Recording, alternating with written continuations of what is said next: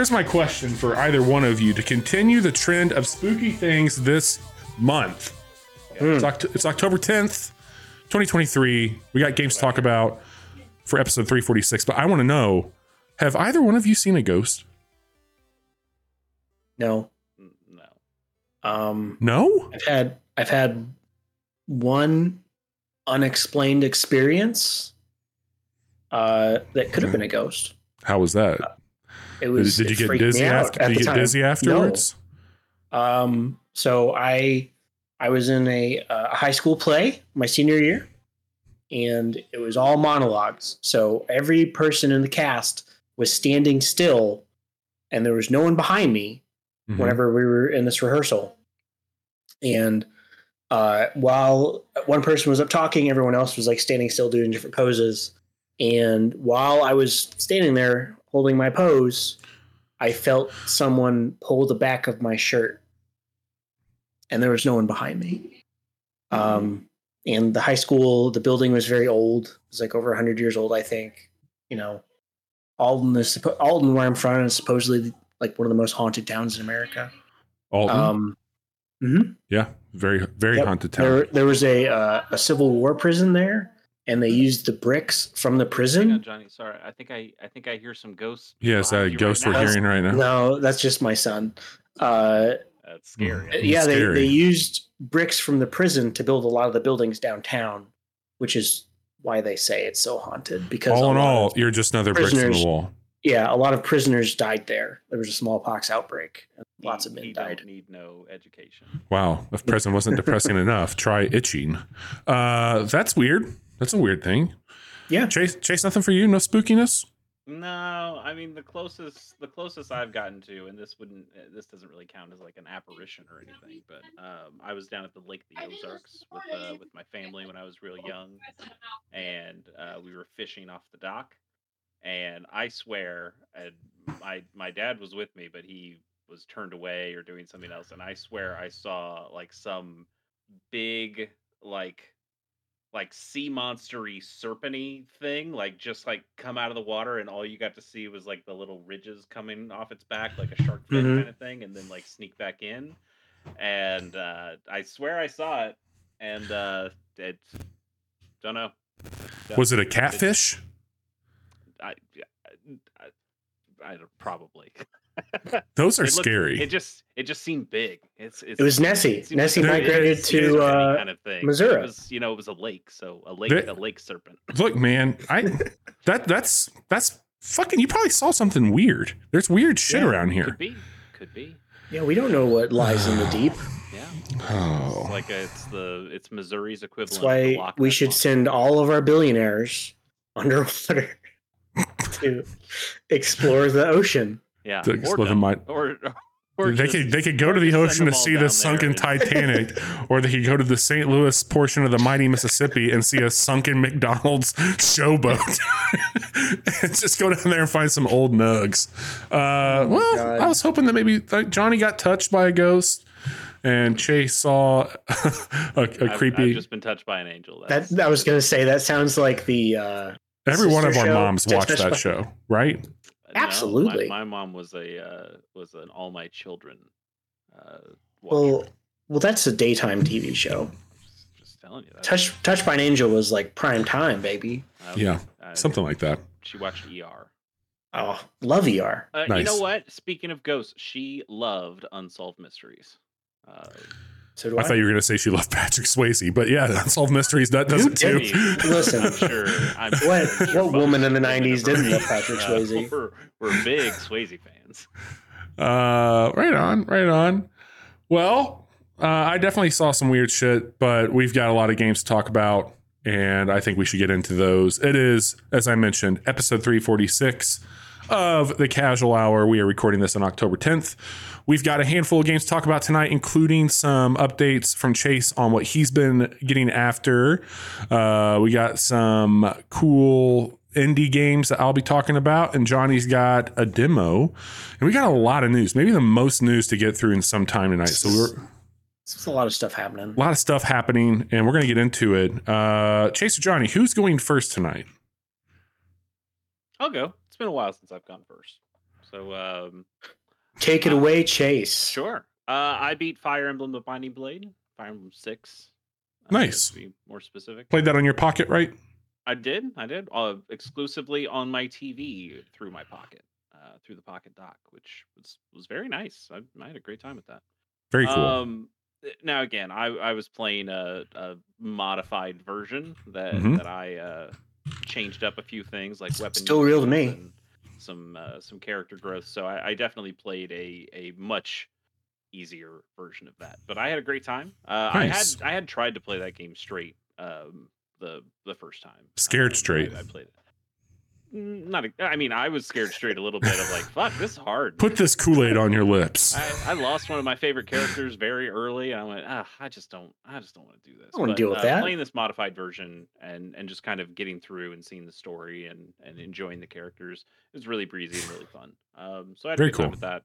Good. I think my hour count was somewhere between 20 and 30.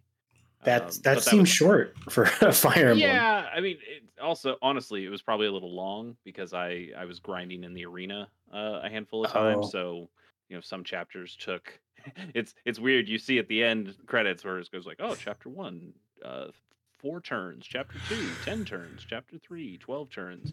And then it was like chapter 17, 47 turns. I was like, yeah, I kind of just was grinding in the arena with all the enemies already dead. So okay. Whoops. Yeah, it's like you spent 2 hours and 42 minutes on this stage. And like, yeah, it wasn't because of the enemies though. So yeah, I think that's a solid game. Not my favorite Fire Emblem, but I do really like a lot of the characters in there. I still like Roy a lot, even though he's a terrible unit in that game. But I had a good time. He's a good Smash character. He's a good Smash character. I look forward to playing other Fire Emblem games soon into the future. Not exactly a news segment, but recently, or we're still in it technically, is what is called FEE3, which is a Fire Emblem ROM hacking community, like their own E3 kind of thing. That is going on YouTube right now, where every 6 hours they put up another creator's trailer. So it's just a collection of some of the sickest people on the internet. Is what you're saying. Yeah. But like, here's somebody who goes, okay, here's my character animation demonstration. I made some new Game Boy Advance style Fire Emblem animations, and people can download that and use it in their ROM hacks. And now you see, okay, here's an update on the Fire Emblem, the Sacred Stone, or Fire Emblem Sacred Echoes, which is a demake of Fire Emblem Echoes Shadows of Valentia onto the GBA, which I've downloaded a number of times for the different versions that they put up. But now this is like the complete version, so it's up now. A lot of people putting up their own ROM hacks or updates to their ROM hacks, and so that's been pretty cool. I love that you are in a season where there's a new Fire Emblem game that came out this year, and there's new Pokemon DLC that just came out. Well, you haven't played all the DLC for it. I've played some of the DLC for Pokemon and for Fire Emblem. Not for Pokemon, just for Fire Emblem. But it's also this like the continuation of finding more enjoyment and hacks lately. It seems like with I think not to say that Nintendo or Intelligent Systems or the Pokemon Company or Creatures or whatever, Game Freak, that they don't know what they're doing, but I think you do have a bunch of fans who have another idea of a way you could go with some of these franchises, and I think sometimes, especially because they're not beholden to shareholders or making money or having to sell something, right? They allow themselves to get more experimental or try other things, and that's how you get weird things like a Fire Emblem roguelike that just came out really recently. And it's just, hey, the people are doing some interesting things, especially with the GBA style, because those games and that system were relatively easy to hack and modify versus a Switch, like a Switch game these days. So to see those cool kind of retro animations and pixel art styles,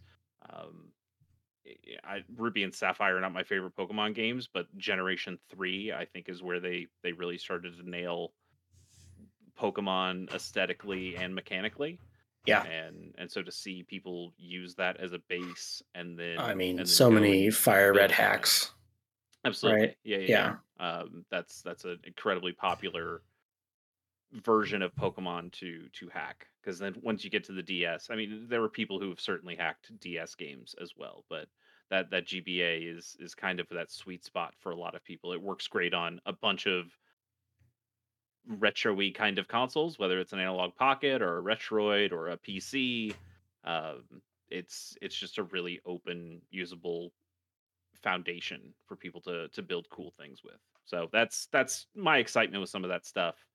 So yeah, Binding Blade was great. I look forward to playing even more of those things. Watching some of those trailers from the FEE3 event. It seems like there's a lot of really cool stuff out there that I would like to keep on trying. Very cool. And then I played a game for sickos, because I'm a sicko. Isn't that every game you play? Well, fair enough. But this one's really It's so hard because it's like, Chase, you got to play some fucking video games. You got to start playing games again. Brand new video games. You got to play new games, and then you go and you do some dumb shit like this.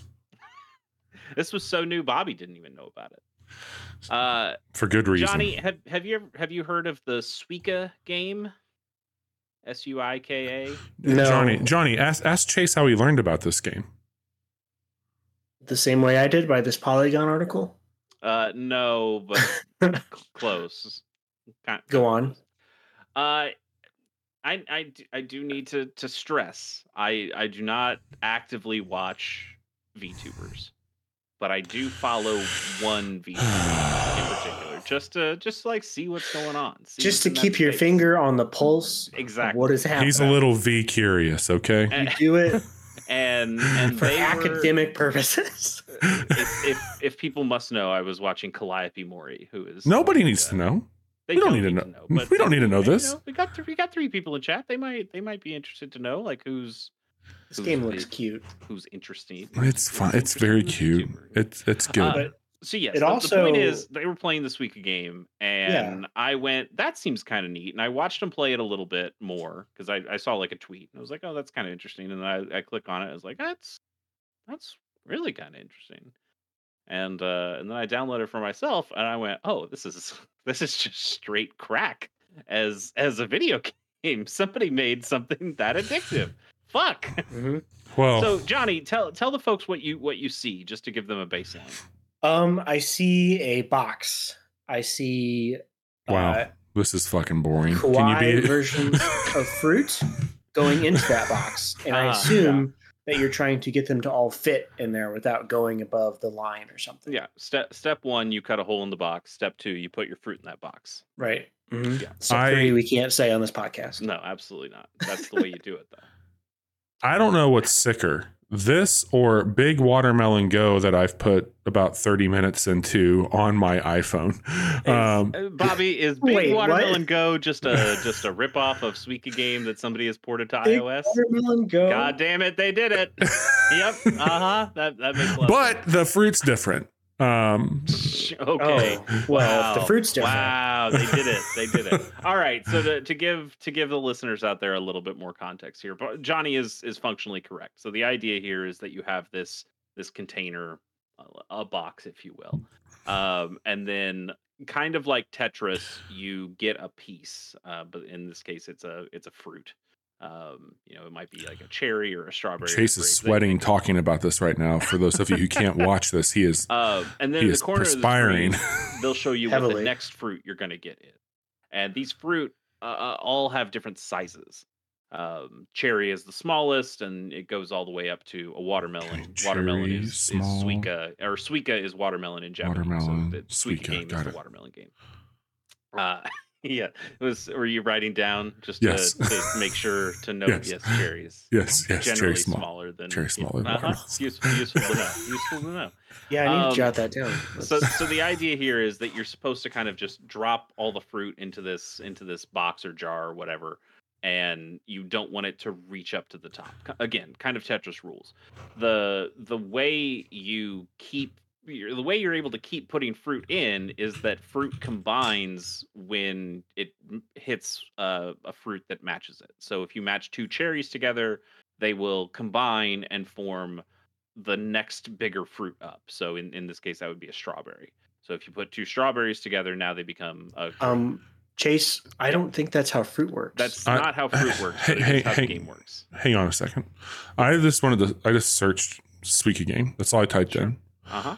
And I went to videos as I was going to put a video up behind you as you're talking. Yeah. But why you said V2? Okay, so I understand that that's happening. Yeah. Why is this a horny thing now, Chase? Probably because it deals with melons. There's so many VTubers that are not wearing a lot of clothing, Chase. Well, that's just VTubers. I don't know what to tell you there. Yeah. Well, the reason you're seeing that is because this game is Japanese only. It has not been localized. So the way most people from the West, including myself, are discovering this game, the reason Polygon discovered this game is because they're sickos, and they sure, but they're sickos who are watching VTubers and VTubers who have like Japanese audiences or live in Japan but speak English and are speaking to a mostly English audience. They're finding this game because it's very popular in Japan right now. It's on the Nintendo eShop only. There is a browser version of this as well, but I just tried playing it and it's not. It doesn't seem like the same thing at all. Yeah, I don't think it's official, and it doesn't have the same physics as the game, so it's not exactly the same thing. But it's very popular in Japan right now. VTubers are catching on to it and playing it on their channel, and now the wider world is seeing it. And we'll see what happens. It says we're back on. We should be back.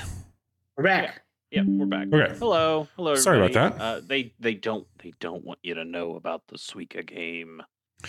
They don't.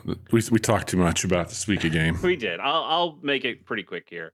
So the idea here is you just keep dropping the fruits, and as they combine, they get bigger, and it's trying to fit the bigger fruit into the same space.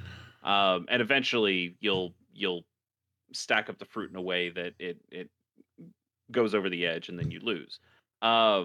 Seems like there was a lot of edging when we played. It seems like most people are trying to get to the elusive 3,000 score. I've seen you look at the leaderboard. Oh, I got that on here. Yeah, I'm sure you did. Yeah, yeah. That's like somebody playing threes versus somebody who's playing 2048, and it's like, oh yeah, I made the thing. It's like, yeah, that's not how that's not. It's all here. It's all here, baby. I got the receipts. But 3,000 seems to be the place where you separate the good players from the not as good players. He's gone pro, folks. I haven't. I've gotten 2,800. That's my highest, and it pissed me off that I didn't quite make it. Hear me out, Chase. Hear me out. Yeah, I'm hearing the crossover, the fruit cinematic universe. Okay. The FCU. The FCU, baby. Uh-huh. At the top, you've got Fruit Ninja chopping that shit up, and as the fruit falls, I had a really good time with Fruit Ninja back in college. The fruit falls into the box that you've been cutting. Yeah, and that is the crossover we've been looking for: a Fruit Ninja Suika hybrid. Sure, now available at Dave & Buster's. Yes, Rhythm Heaven that has a watermelon in it, right? Probably somewhere. Yeah. What's with eating these watermelons, kid? Yoshi's Island that has watermelons in it. Anyway, it's an incredibly addictive game. It doesn't take very long to play. How much have you played, would you say? A lot. I bet I've put in double-digit hours into it so far. Well, that could just be 10. And it's been in the last week that I've learned about this game. So here's a question. A good chunk of time. If you didn't have a Japanese Nintendo account already, do you think you would have made one so you could play this game? Probably. Yeah. All right. That's a really low barrier to entry though. Like it's free to make a Japanese account. It's relatively quick. I had one previously. There's a whole write-up on it. I'm finding weird like Japanese DLC or like for like Super Robot Wars stuff. Right. But, I was downloading some stuff. We are well acquainted. Yeah, I do mention we do have a quick look of this where I introduced it to Bobby. You can see Bobby's initial reactions to this game when that quick look goes up. But it is. Tune into Casual Mondays for VTuber Bobby and Chase, where we're playing this game. So it's a really solid puzzle game. It is cool. It's cool. It's a cool game. Yeah, it's mechanically really interesting. It has a couple quirks to it, and I think those quirks make it even more interesting. Of like, the fruit can, like, you can use the physics in such a way where like That's this so fruit fucking expanded weird. because you just combined it, and it shoots this fruit out. And it shoots it up, and it shoots it out of the box, and the game's like, "Oh, you hit the top." And we're like, "No, I didn't. I'm at the button. Just let." It's so drop down, fucking you weird, asshole. I know. It's so fucking it's weird. like, no. I'm weirdly. It's got to be exact. I think we'll have it up next week too for the quick look. I'm pretty sure it'll be next week. People should check it out. It's fun. I'm gonna keep on playing it until I reach 3,000, and then I think I can put it down for good. But until then, I'll quit whenever I want. It's definitely been a case of like, I'll just play one session of this, one round, and then 4 rounds later, and you realize, my lunch hour was gone. Oh my god, an hour ago. Oh fuck, what happened? Oh my god, it's fun. If you play it once, you'll play it a lot. It's really really good. Nice. Also, it just has one music track. But that music track it's the best elevator. It's the best elevator ride ever. It's great. It's great. I just can't stop.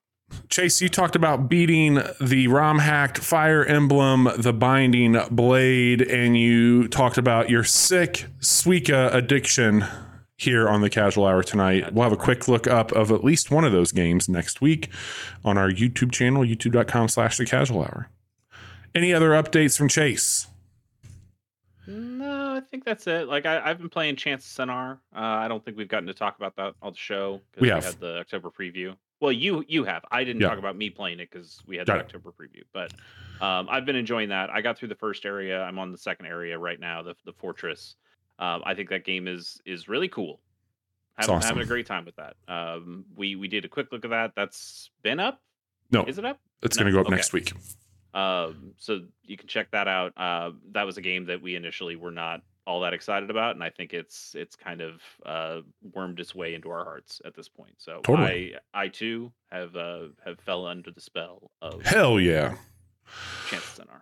Good stuff. Well, Cocoon. I know Bobby's going to talk about Cocoon. Yep. I can't wait to hear more about it and play it myself. So Bobby, tell me more about Cocoon.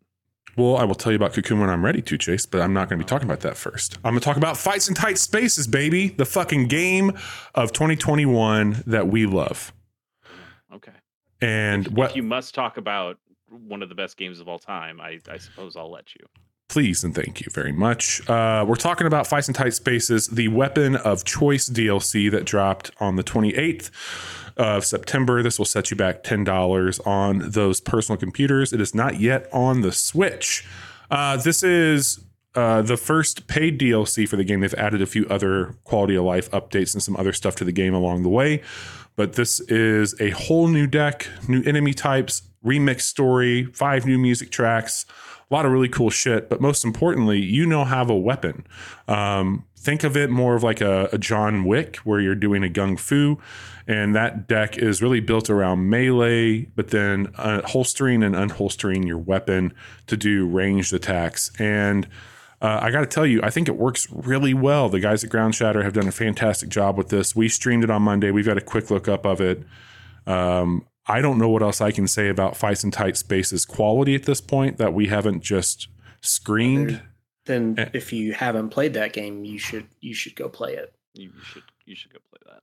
Yeah, it's really, really well done. Support those guys. They make 100% top quality work. Yeah, they do some. And the DLC is fun. Like it does change up the game in a pretty significant way. Like there have been extremely limited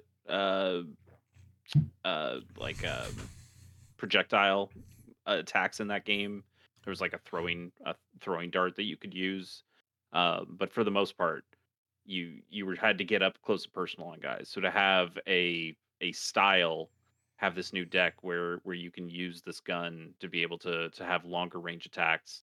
And I think it's balanced really interestingly, where Bobby mentioned it with the holstering and unholstering. You kind of you draw extra cards when you draw the gun, and then you Yes. are able to get like, okay, these are your gun cards, but then you have to balance those out with your punchy cards.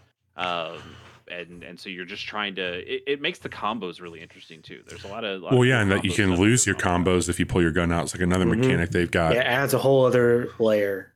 Yep. Yeah. Yeah, But then they've that. got Cool extra dimension. it's yeah, very cool. it's I like been it a neat. lot.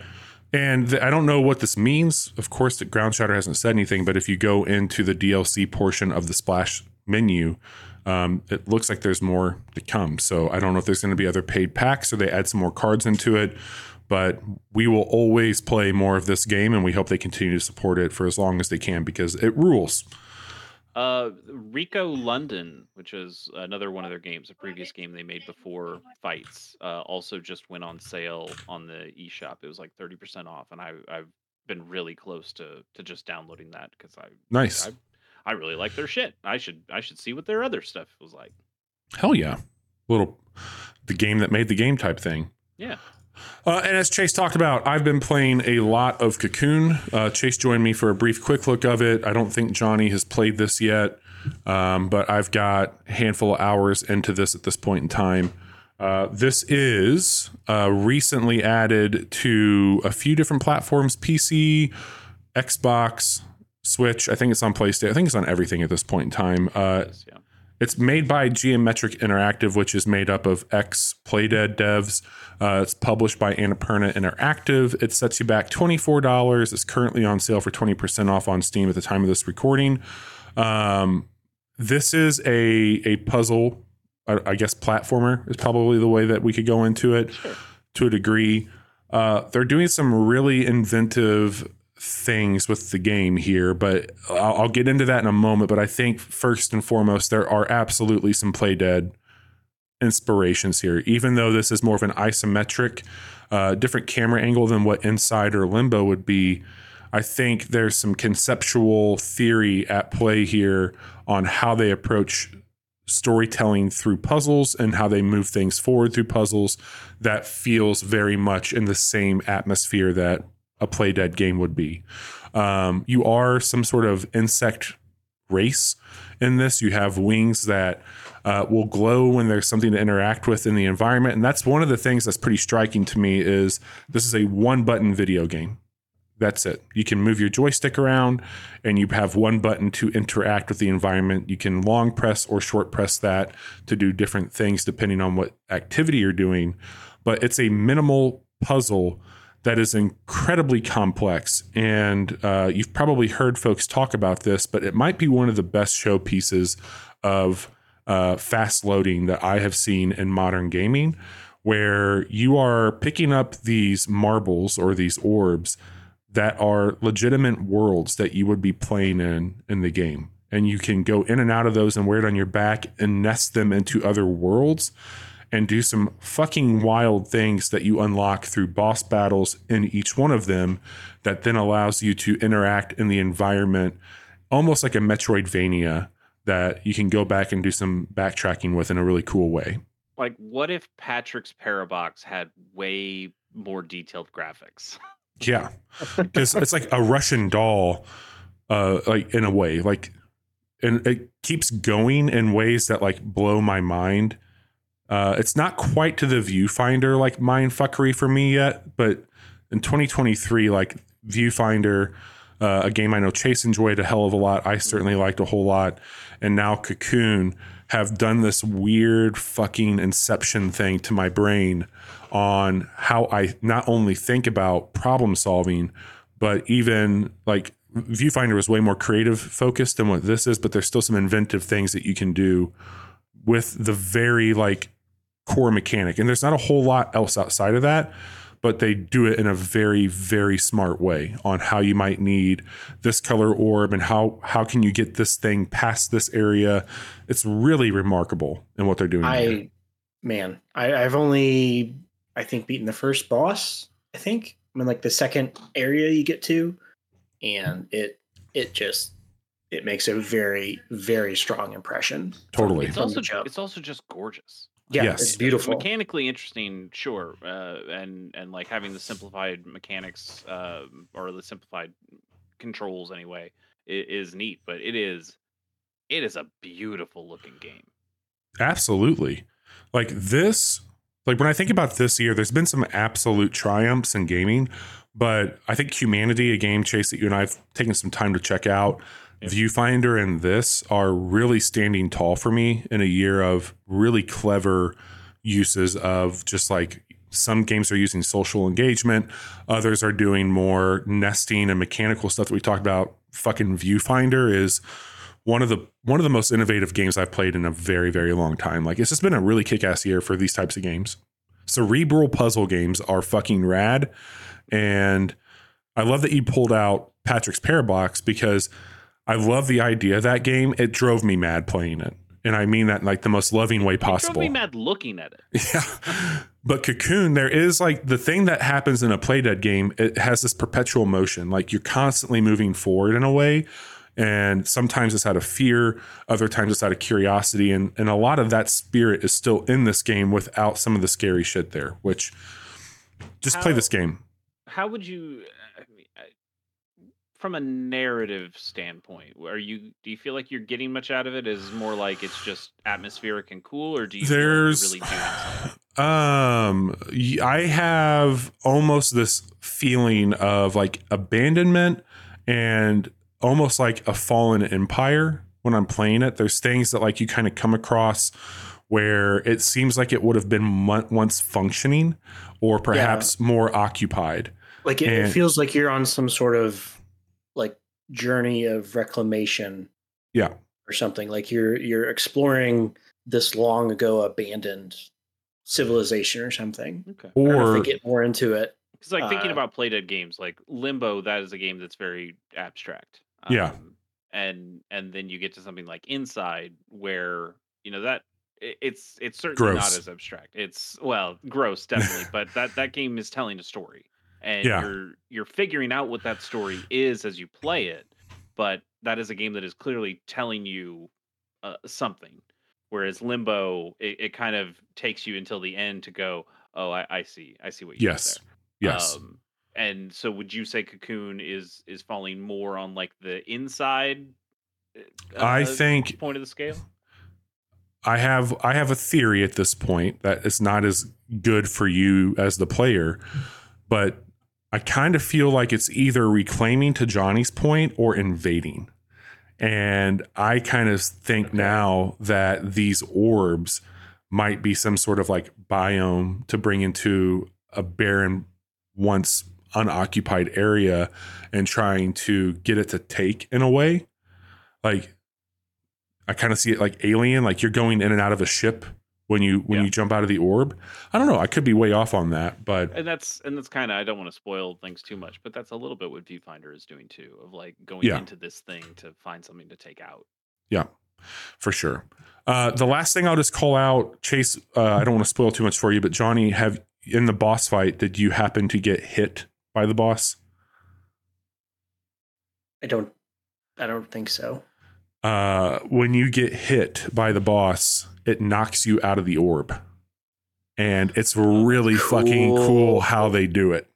Yeah, because the transition to go into the I was not expecting. And so when it happened, I was like, fuck yeah. Like so when you get hit, it's like a fucking roundhouse and you go flying in the air and then all of a sudden you're out of the orb and you hop back in and go right back to fighting. It's fucking cool how they do it. That sounds a lot better than like the Link to the Past like boss with like the 3 balls or something, like that snake thing that just like pushes you off the edge and then you have to like get all the way back up there to fight him again. I can see it having like a Shadow of the Colossus type twist to it, Cool. Yeah, man. That seems like a really cool game. I'm really excited to play it. I want to finish Chants of Sennar first, and I wanted to. And I need to start that one before that. So now that I finished Fire Emblem, I think I'm going to get back on Chants and then hopefully get to Cocoon really soon.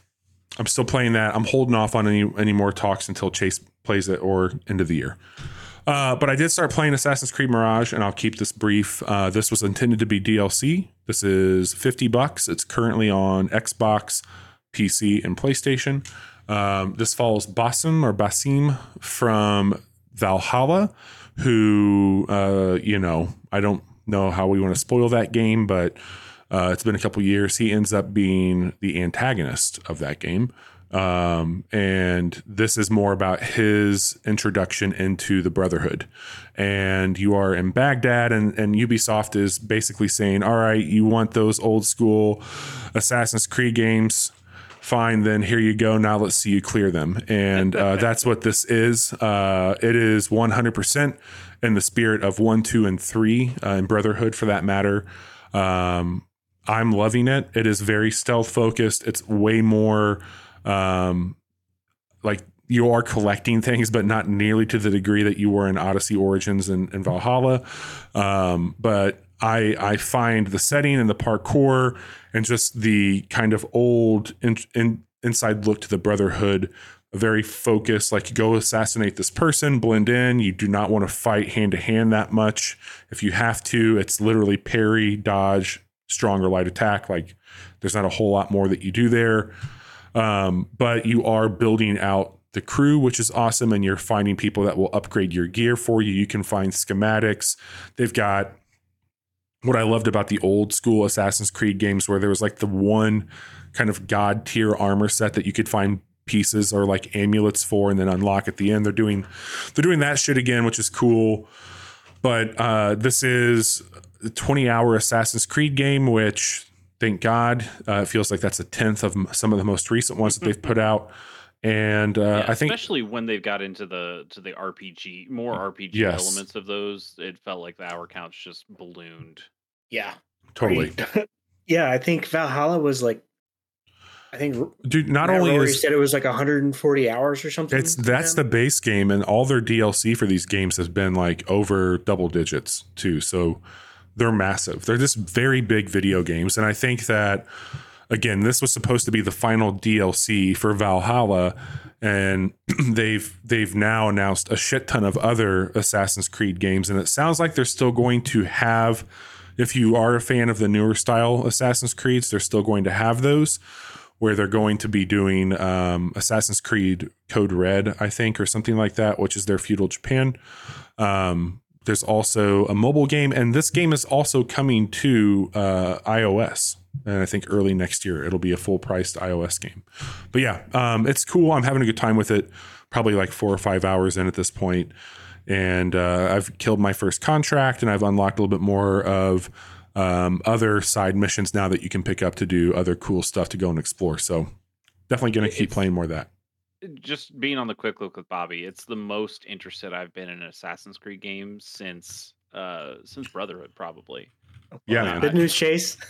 Yeah, I played Revelations and it was fine, and then I played 3 and I really didn't like 3.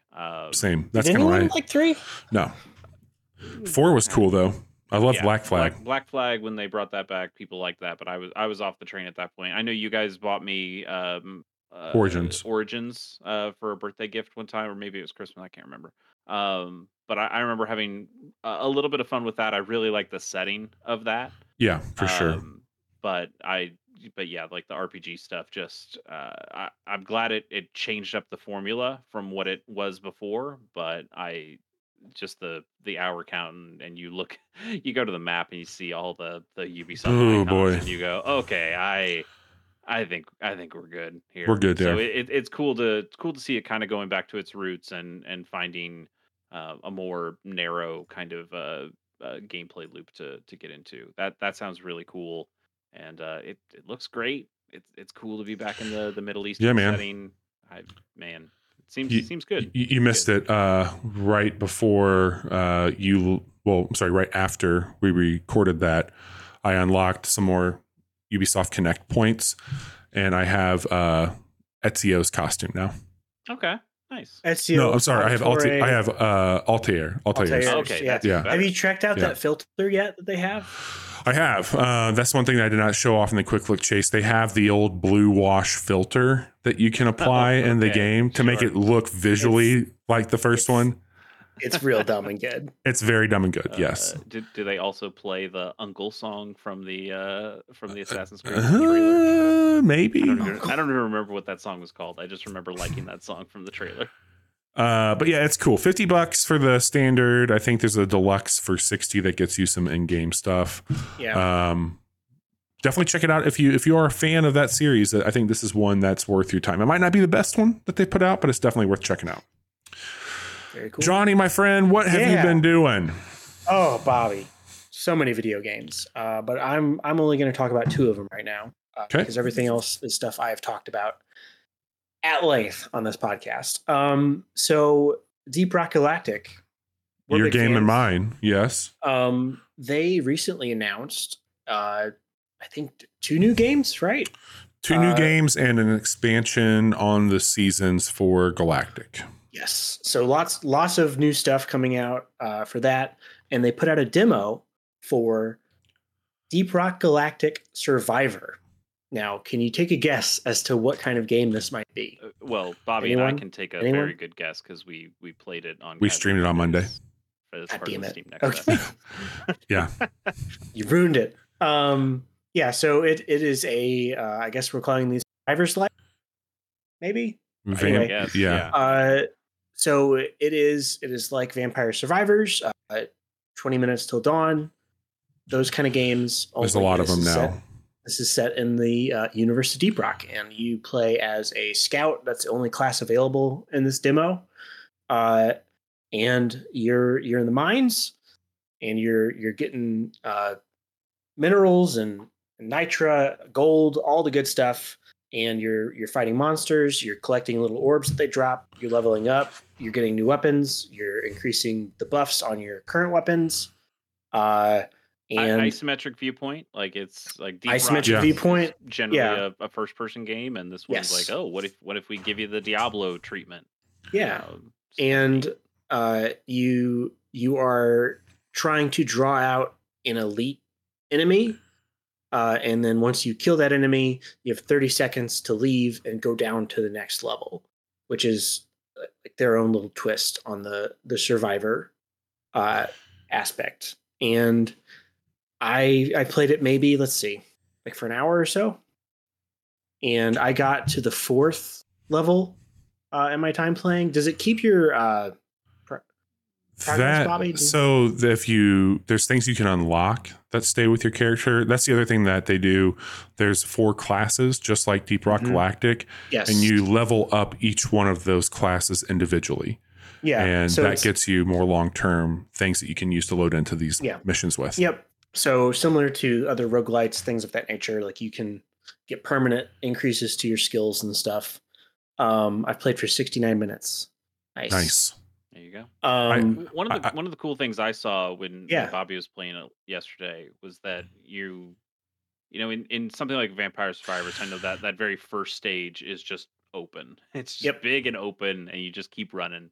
But then other stages they have, you know, there's geometry in there, so you can kind of actual corridors. You can kite enemies a little bit. You can, you know, get a little bit like, okay, I'm around this corner, they can't attack me anymore. And this game allows you to play with that a little bit more in that, you know, it's a create game. So you create pathways through like the rock stuff. It's like a little bit of dig dug in there as well. It's real good. I've made this path, so now not only am I kiting the enemies, I'm deciding how I want to kite the enemies. You can create your own choke points. So if you start to get overwhelmed, you can find a way to just make it, okay, they only have one way to approach me, but also they can dig through the rocks themselves. So you always, just like Vampire Survivor, you always got to be moving. And you have further incentives to dig through the rock because there will be, you know, chests or extra bonuses that you can find in there too. So there might even be a little risk reward of like, oh well, I don't really want to dig through here because I need this to be a wall for me, but also I want the goodies that are in there, so I am going to do that. I think you've got some neat ideas. The cool thing too, Johnny, I don't know if you and I have played so much Deep Rock that I was really giddy to hear the rock and stone quips that they would call out. And I also love that the core loop of Galactic is still here. You're still Yeah. getting supply drops. You're still maintaining ore. You're still having swarms that come and attack you. Like You're still everything getting that Nitra to heal yourself. yeah, like it's everything awesome you know how and well love, they did it. But yeah, And but it's- in a Survivor. And I And also don't think it feels awesome. like just a cash grab from these guys, like to chase a trend. I know a lot of folks put out games like this. Yeah, no, it feels like they wanted to put their own spin on it Yeah, in their universe, and it's going to be an early access game this year, right? Or is nope, it next year? Q1 next year. So they got both this and Rogue Core, which is their. I don't know much more about that one. I know it's co-op. I know it's first person, but it's a Rogue game. I know, and I think those are both next year, which is pretty exciting for the studio. Like they've been very committed to this game for a while now. Years. And this So- one's Yeah. not co-op, which I found really interesting because like that is like Right. Brock as a game, as a franchise at this point feels like it's all about playing with It's your a game with your friends. buddies So for sure. to have like, hey, for this one we're just gonna do like more of a solo experience. Interesting. Yeah. Rogue Core will have co-op though. Yes. Yeah. Um, And I just that don't is- know. That is TBA. Yeah, I don't know what they've got a teaser out for it. This is like a voiceover or text over, but there's not a whole lot that I've seen a few screenshots, but I'm very curious what the loop is on that one. Yeah, I'm sure This it'll be good. this game Like, and the one that comes out on December 1st, SteamWorld Build. yes. Oh, Ta- I'm so excited for that. taking things that you know very well and putting them into genres that they haven't been in before, but yet feel so fucking familiar. Mhm. And that it's like all the stuff in SteamWorld felt Chef's Kiss, and this felt the same way. Like, I don't know what you call that, but I fucking love it when that stuff happens. When you can take something that is so familiar and known and still make it feel fresh and warranted to be somewhere. I love that so much. It's great.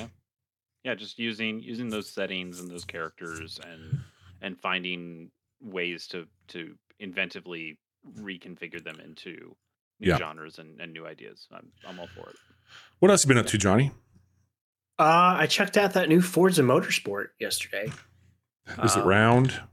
Those wheels are extraordinarily round. That's great to hear. I played through the opening race. It wasn't as flashy as what you get with the Horizon Festival. Sure. Yeah, you're not Uh, doing jumps. No, but it's still pretty cool. You got to drive an electronic Corvette on some great big race course, and then you get to pick your first car. I went with the Honda Civic Si. It's one of my favorite hatchbacks, and I did a couple races there, and then I tested out the friend. And the way the multiplayer works is actually pretty interesting because Let me guess. Is it a Drivatar? there are drivatars. Oh. Those are here. That is From a what I series hear, must they're have. terrible. But this was against other people. They were all. It wasn't just me and my friend against. AI. Oh, are you now like?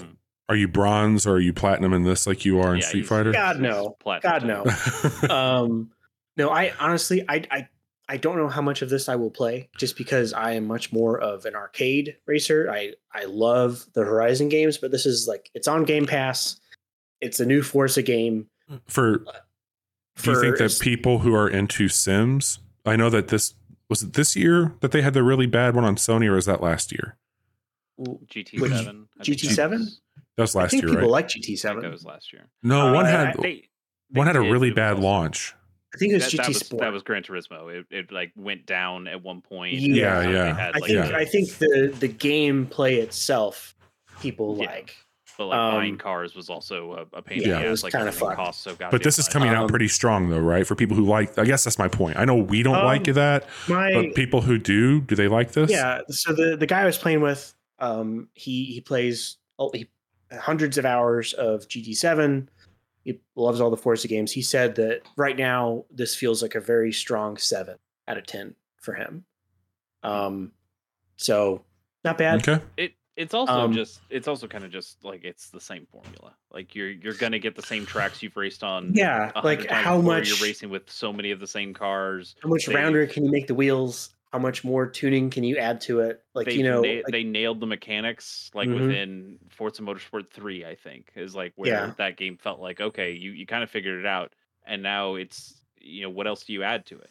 And they tried to position this as, I mean, it's a series reboot. It's not numbered. The last one was 7, which came out 2 Forza Horizons ago, right? Like, it's been a minute since we've gotten a motorsport. And so I think for just talking to my friend yesterday, I think this will make people happy, like the people that really enjoy those motorsport games. And like there's so much depth to it. Like he was advising me. He was like, hey, for the qualifying laps, make sure you put this much gas in your car, and then use these kind of tires.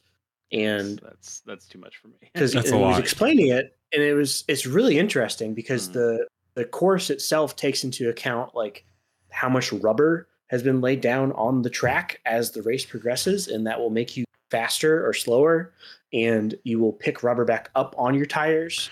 Which can I put Kirby on my car? He had Bulma from Dragon Ball. Yeah, I think you'll be taken care of. Yeah, like the dumb skins are definitely there. That series has done a great job about giving you assists as well. So if you want to get into the hardcore, like, how much rubber on my tires, how much gas is in my car? That was going to be my next point, Chase. Is I got to that point, right, where it's like you can do all of this tweaking, like you can get as weird as you want, or you just push this button and it'll find the most ideal build for it. It's like, great, let's do that. Or you just like turn on the traction control and then like you'll be fine. It'll take care of it for you. So yeah, I think it's a known quantity. Like I was really just more cars, like and they look very nice. There was a little bit of framiness, not during races. I was running everything maxed out, I think, and hitting like 80. It's not good enough. No, it's not. That's not that, Chase. Let me finish my point here. Okay. The races were fine. It was like 80 to 90, but like during transitional cutscenes, it like chugged. It like went down to like single frames almost. It was really bizarre. And I guess there's like some crashes and stuff. But they're PC cars in it. There's going to be crashes. Yeah. Yeah. It seems fine. Like it seems like a good racing game, especially considering you can play it, on a service that you may be paying for already at no additional cost. The big criticism I've seen people levy at it so far is that it just kind of doesn't have a reason to do a lot of these things. You kind of have to make your own fun. Mm-hmm. It's not like there's a campaign or something that's pulling you through things to do. There are, hey, here's like a 3 circuit tournament or something that you get into, but it's not. I mean, Gran Turismo 7 maybe got a little too much the other way, where you're like going to cafes and talking to people about how cool the cars are and getting like that. That was maybe the other end of the spectrum. But the thing I've heard from some people on Twitter and other social media sites is just like it's great. It works great, but man, I have played this kind of game for 7 games so far, and I kind of need a reason to keep doing this or to do this again, and it's just not really giving me one. It's just another race around the Nürburgring, and it's the prettiest Nürburgring they've ever made, but also I have raced that course hundreds of times. Like, give me a reason to do it again. There's only so many real race courses in the world, Chase. Sure, but again, like I played Forza Motorsport 3. I played Forza Motorsport 4, and now I'm fine playing Horizons that have to like change up the whole world every time you do one of these things, and it has new things to explore and new modes and mechanics and things like that. Like that is the series that feels like it's doing stuff. And with Sim Racers, you've kind of played one, you've played them all, and I'm just kind of done with that at this point. Yeah, Chase washes his hands of it. Speaking of washing your hands of things, it seems like COVID. Whatever player base may have existed at one point in time. Are you trying to go to the news? Is that what we're doing? I'm going to the news. This is the news. That was a very smooth transition to the news. So smooth that we missed it. We missed the transition. Hey guys, you remember Redfall? Nope. No. Hey, nobody else does either because Yep. people can't find games on Steam Yeah, that doesn't surprise because me. the Yeah. player base is so man. That's rough. That's rough. That yeah, I think feel there was for what 2 or Arcane. 3 people on at one point in time. It's bad, man. And Pete Hines quit saying this is a 10-year game. Like, come on, man, cut your losses. They just put out a big update for it, which added a performance mode on the consoles. So I guess it's good. They're still working on it, but also like, who are those updates for if no one's actually Yeah. playing the game? I don't think this is a No Man's Sky situation. I don't think you're going to turn this one around. I don't think so either. Like, obviously, they are owned by Microsoft, so they have the resources, but will they bother? You got to know when to hold them. You got to know when to fold them. It's like the well just feels like it's been poisoned at this point. Like Mhm. this might be worse than Anthem. This might be worse than Anthem. Yes, it absolutely is. Anthem was a good game that just had bad treatment. Like Anthem had some ideas. The We can't talk gameplay. about it. Bobby's gonna get upset. God damn it, dude! I do. That's like that's the one that got away. They could have saved it. It's still real to me, damn it. Yeah, I don't. We've got to go back. I don't think No, so. dude, just no kidding. It was so fucking good. God. Anyway, Redfall sucks. What else was else going on? Yeah. The workers at CD Projekt are forming a union after 3 rounds of layoffs at the company over the summer. Lots of like, not just in the video game industry, but unions in general, it seems are on the rise. Which I am fully behind. Hey, remember what happened with Unity a few weeks ago? Yeah, have you seen this? You heard about this? That one I do remember. Somehow there's a worse John. So here's the thing. These assholes, even when they, like John Riccatello got pushed out at Unity effective immediately, but also how many, like what kind of golden parachute situation? Like he comes in, he completely destroys their reputation, erodes trust with their developer partners, and then he gets shit canned. But I want to know how much money he's getting on the way out. You guys ever get paid when you get fired from a job? Not me, but like more than just your last paycheck. I've never been fired from a job, but it seems like if you fuck up bad enough that the chief executive gets let go, why are you giving him millions of dollars for failing? Bobby's just salivating with the things he wants to say right now. What? Say it, Bobby. Nope, we're just going to keep moving forward. You got something to say? So one of the things that I've seen here is, and I am not in the position that I want to be defending John Riccitello. That's not what I want to do. But he is kind of the fall guy for this. Where like that is a company that has a board of really terrible people, and he you could is just say they have a board figurehead for that. And so a lot of these decisions, because one of the things I did see is he's been at the head of Unity for a really long time, and he turned Unity, or like Unity grew a lot with his tenure. So it's not that he did a ton of terror. He wasn't all awful. There was a time where like things were working and Unity was getting bigger and it became like this really ubiquitous engine for people to use. But there are tendrils behind the scenes. And one of the things that I saw that was really disconcerting is that with him being kicked out now, they're going to like the article said, like they're going to an outsider who works at this Silver Lake company. But there's already some board members from Silver Lake on the board already, so they're kind of just bringing in another person who's going to continue to make another Unity asshole even worse. Like I would not. This is not something to celebrate that John Riccitello is out, because it's not getting better. He deserved to lose his job for that. Again, not defending him, totally fine that he's gone, but him being gone is not going to fix anything. Well, no. I mean, obviously not, but someone as you said, someone had to take the fall, right? I think All that right. also with that, there's been, whether they turn the ship around, people have wrote them off. Like, I think anything that was in flight right now being made, a lot of people don't have the resources to learn a new system to continue it. They're going to see it through.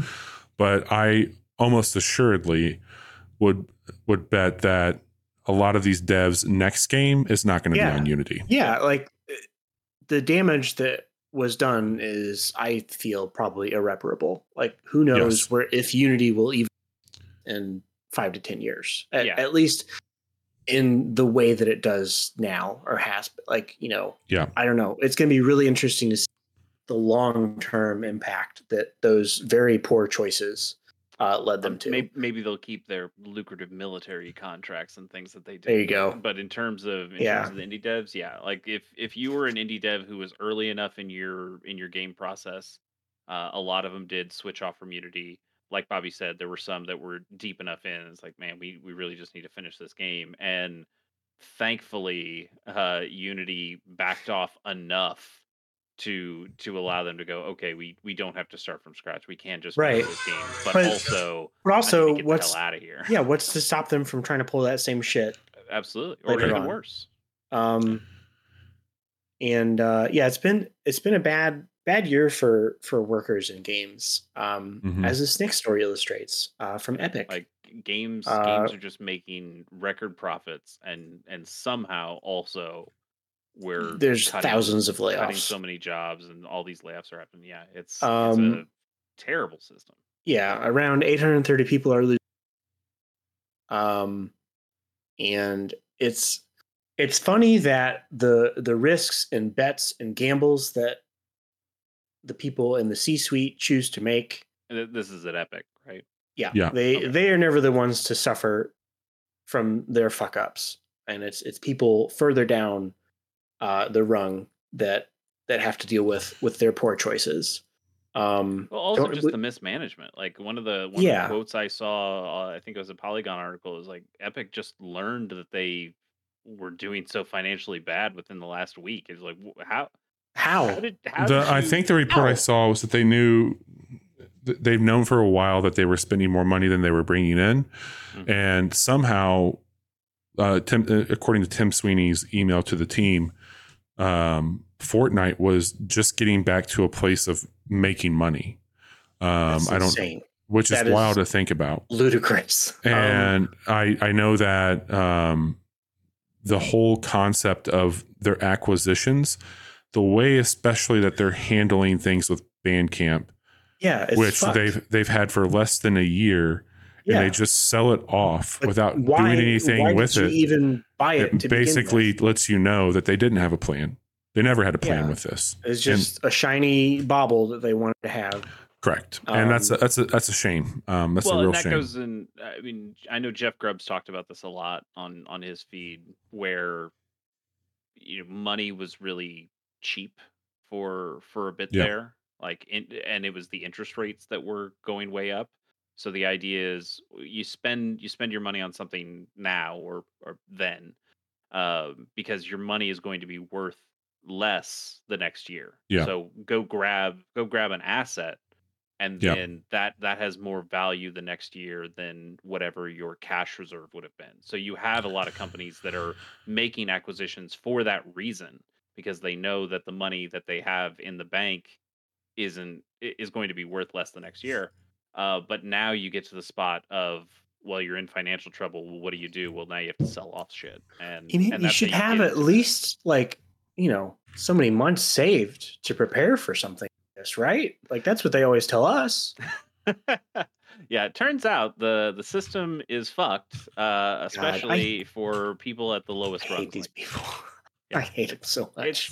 It's pretty bad. And it's ridiculous that Epic, which is a hugely not profitable exactly, but they make a lot of money, whether they're making profits or not. They're bringing in a lot of money, and they do a lot of stuff. They've got their own Steam competitor now. They've got Fortnite, the biggest game ever. And the idea that they can't find the money to pay their own people. You know, and having to make cuts is ridiculous. Satoru Iwata cut his own salary Famously. so that they wouldn't have to lay off, regular people. Yeah, I did see people were bringing up an old tweet of Tim Sweeney's where it was something like when other companies go through financial problems, and it was a picture of some kind of layoff or something, or like some kind of abandonment, and then when Epic goes through financial problems, and it's like we're all coming together. It was like Roman Centurions or something coming together. God. And you're like, yep, that didn't age very well, did it? No, it didn't. And then rounding out the news here, did you guys know about this game? I did know about this. I'll take this one for you. Yeah, go ahead. What's wild about this is this game has been pretty hyped up. The week that it was fucking canceled completely, scrapped to nothing, they had just shown off some new in-game skins of all the Sonic characters that you could get. And this got canceled and like done 1 week after their first big beta for the game, which it got pretty good reception there. This is the Zero G Battle Royale game that they're going for. It's another one of those games, and I've just not seen a game that went through all the paces. And not only did it get name, this is Hyenas, yeah, he said it's Hyenas. The other thing too is Creative. What was the name of it? Creative Assembly. Mm-hmm. They who were making it got completely dissolved from this, and they didn't even get a notice. It's like, hey, your game's fucking toast that we own, and by the way, you're done. Like, they should have at least given it to them and said, take this game with you. If you want to go somewhere else and put it out, go for it. But that's IP, Bobby. You could. I know, but it's fucking crazy. It is, and it really sucks to see something like that happen to Creative Assembly, who's a developer with a long pedigree of really good games, and for them to get screwed by something like this. Yep.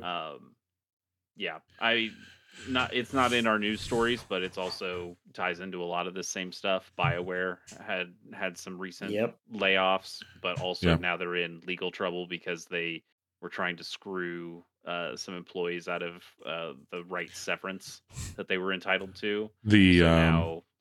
And also not only the severance, but they also tried to give them some kind of non-compete of like, oh yeah, you can't even talk about the game that we are canceling that you've been working on the last 2 years. So like, good luck getting another fucking job. And they also just put on ice, they said, and I guess that's like a nicer way of saying it's dead, but the Last of Us Naughty Dog's multiplayer game, right? Like that's not coming out. It just feels like this bubble has been popping, but is now really popping. Like, these games are being made for 3 years and only being actively supported for 8 to 12 months before they're gone.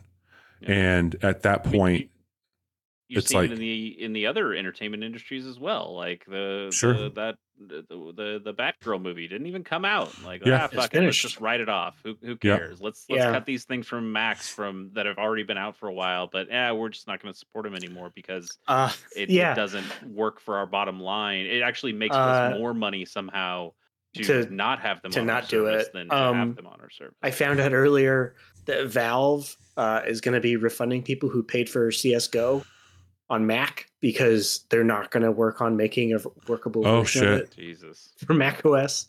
So you can get $15. Well, the other thing too, though, is like Mac's supposed to be able to start running Windows executables here soon. Yeah. I just thought that was funny that this game that you could have bought forever ago. They're like, well, here's your money back.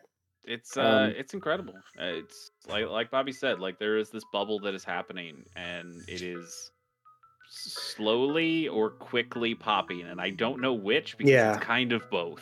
Yep. Because you still have games making record amounts of money. And you have lots of smaller games that come, but just as many that probably we never hear about that just crash and burn, and people lose what they invested into it. So it is interesting times. Hey, but Destiny's still going. Destiny's kicking and screaming. That's right. Speaking of that, let's tell you a little bit about what we're up to this week. Johnny, thanks for taking us through the news there. We have all the links in chat. This week we had the Steam Next Fest showcase. We talked about some of those demos earlier in the episode tonight, but you can go and check that out right here on Twitch. We always like to cover it and had a great time doing so.